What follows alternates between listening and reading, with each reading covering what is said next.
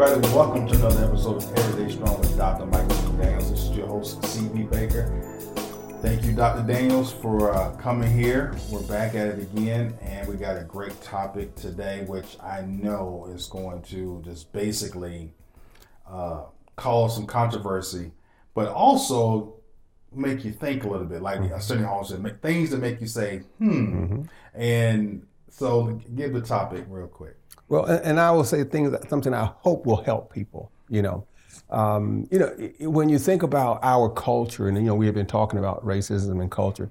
When you think about our culture, one of the things that permeates our culture is the difficulty of Black women to find what I would call real men. A man that stands on his own, a man that understands what it really means to be the head. Not to be the boss, but to be the head, to set the tone for where the household is going and that kind of thing.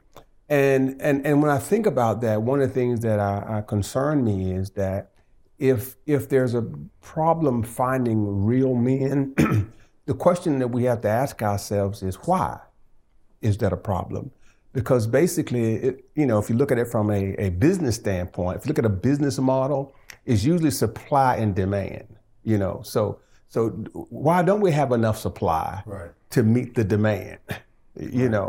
Because if you don't have enough supply to meet the demand, that means that people will take a substandard product. Mm-hmm. And I think that in many cases, that's what's happening in our communities, is that women tend to take a substandard product. They take men who I don't consider to be real men. They may be male, but they're not what I would call real men. And so I just want us to talk about, where does that come from? What causes that, and what can we do to change that? Because if we don't, then we are really hurting ourselves as a community. Yeah. I often talk to my friends about this subject, and I always reference back to what people see on TV. And, when you watch TV, if you really sit back and look at it, for as Black men, they're treated so horrible on television. Mm-hmm. And if you watch reality TV, they use the Black woman to really demean the Black man on television. Yes. And there was one particular episode of Real Housewives of Atlanta where people would know the character, but Peter, Nene said something to Peter, directly to Peter. Mm-hmm. And Peter, whose background he's Jamaican. So Peter said something back to her and was fussing at her. Nene turns and says, "What kind of man are you to fuss with another woman? Like, this is women business. Why are you in the middle of this?" And Peter's looking like, "You asked me a question. Mm-hmm. So I'm going to respond." Right. So it was weird how they portrayed him as being less of a man by conversing with women when actually he was being a man by, you asked a man a question, a man will answer. Mm-hmm. And that's one of the very few things of examples I see a lot in society is men not being men because they don't know how to be men. Right. And it's flipped so much now, it seems like, Dr. Daniels, that when you see a man be a man, it looks awkward. Well, you're right. And the point you made, I think, is so well taken. It's almost like, how when you were a kid, your parents would say, "This is a grown folk conversation." Right. So it's almost like the ladies were saying, "This is a grown folk conversation." Right. You don't need to get in it. And see, I think that there are two things that work there. There's a cultural element at work, but also there is a socioeconomic element at work. And this is why I say that. If you think about our history, and when we come here, we come from a culture where men were dominant. In Africa, men were dominant.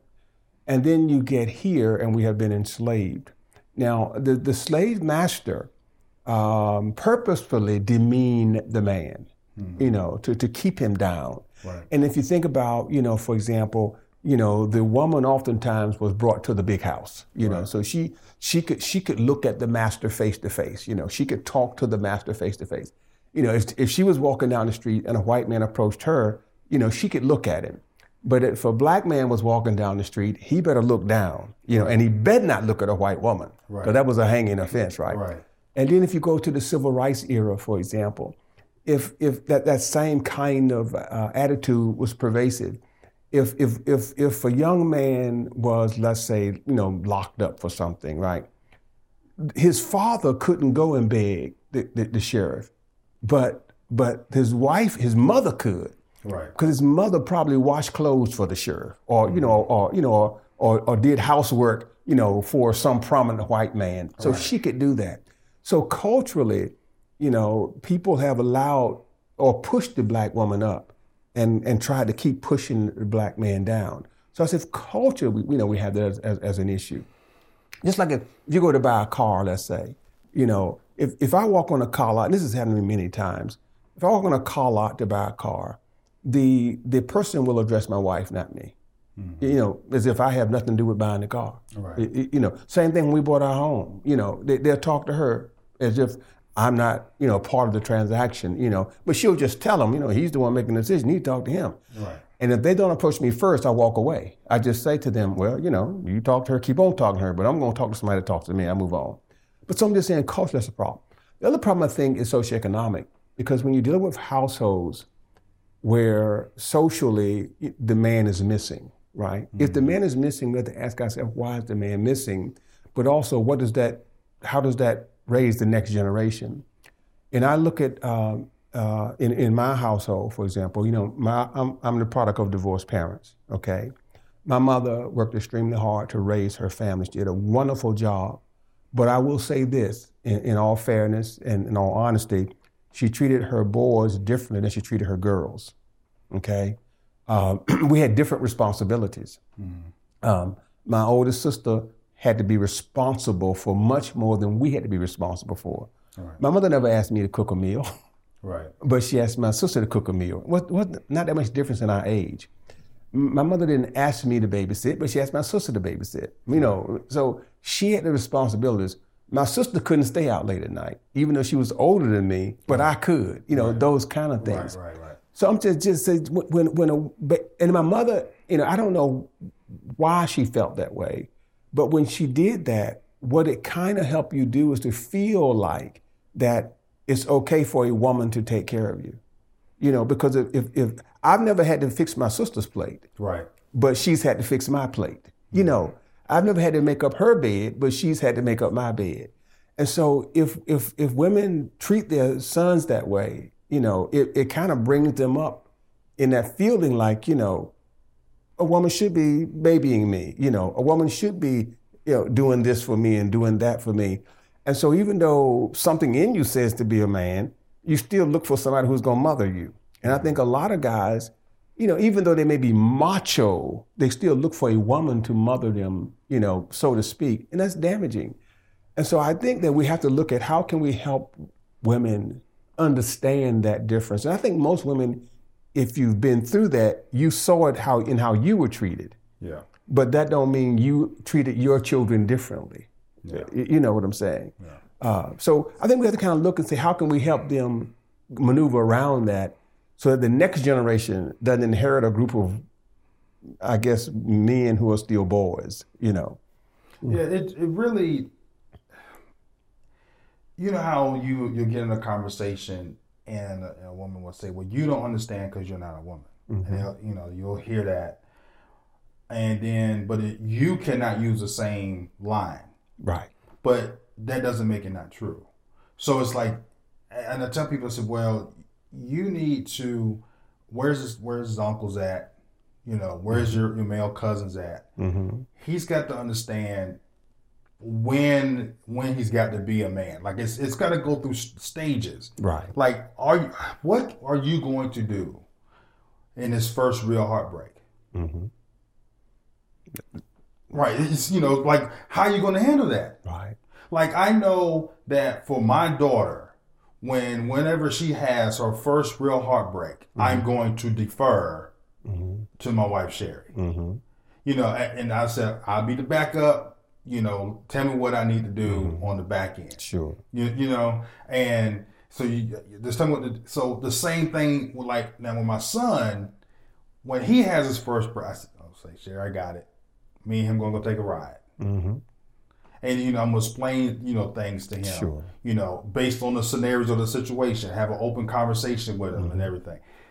Now I know most men who have daughters don't even want to have that open conversation. Mm-hmm. I can't. You want to protect them. That's right. What you want. Yeah. I don't even want to even have the sex conversation with my daughter. Right. Like I want her to be basically celibate to like 35 years old. Right. That's up to me. But most men are like that. Right. So it's like it's understood. But Dr. Dales, what can we do to get the Black community, where I see this happening a lot, to come to grips with what is happening and recognizing that both sides of the actions, because even the man's got to understand something's not completely right. Why am I acting like this? Like I want to stand up for myself, but why I keep getting knocked back down? Like speaking up. And then the women saying, okay, why am I so angry, bitter? I'm trying to think of some other words to use towards men or towards the man, and nothing has happened, or expecting the worst, I should say. And when they're adults. Yeah. Well, I think a part of it is, well, let me say it this way. We can't go back, right? We can't go back in the past, so we cannot change where we come from. I think we have to recognize that off the bat. It's like there's a generation that it's too late for. And we got to be realistic about that. It's kind of like what happened, if you can use a parallel. Not quite the same, but just in general. The children of Israel, when they left Egypt land to go to the promised land, the whole generation, the Lord said, you got to die. He said, this whole generation is not going to get in because your attitudes have already been set, been established, and you're not going to change because that's what's in you. It's the next generation we need to work on. That's what I think we have to come to terms with, and just note that there is a generation that is just a done deal. Right. They're not going to change. Now, so how do we look at the next generation? I think that, grandmothers and mothers have to come to a realization, and that is that you cannot raise your son the way a man can raise your son or your grandson. And that's just the fact of it. And I'll give you a good example. I have a loving mother-in-law, very loving woman, very smart woman. You couldn't ask for a better mother-in-law. When it was time for my son to be potty trained, she said to me, he's too young. And I said, how is that? She said, because boys take longer to potty train than girls. Mm-hmm. And I said, well, that doesn't make sense to me. She said, that's because you don't understand how to potty train a child. Now, I did understand because I had seen my mother potty train my sister. But here's what I also understood, that I used to watch my father. When I was a little kid, I would look at him in the bathroom. We have one bathroom in the whole house. We had 5 kids in one bathroom. So it ain't like, everybody went to a separate bathroom. Right. So if your dad was in the bathroom, you had to go. I got to go, Dad. He'd be in there shaving. He said, well, come on in, I watched him shave, right? If I was in there taking a bath, he would just open the door, coming in, if you got to let it go, he let it go, So you watched him. I watched my father, and I learned more from watching him than I did from him telling me. As a matter of fact, he never told me how to shave. Right. He never said, this is what you do, stroke against the grain or stroke. Right. I just watched him. So I said, if that's happening, that's how I'll teach my son. Mm-hmm. So I would take Chad in the bathroom with me, my son, and he would just look at me. And then I put the pot right beside the toilet, and I would go, and he would just look at me, and next thing I know, he's pulling his pamper down. Right. Because he's trying to emulate me. Right. See, women try to potty train a boy by sitting him down. But that's not natural for a boy to urinate sitting down. Right. That's why it takes longer. But and you can't he can't emulate the woman like he can a man. When you do it that way, he learns faster and, he keeps on going. Women have to understand that about boys, is that the psyche of a male is not the same as the psyche of a woman. So therefore, I can't teach a boy how to be a man.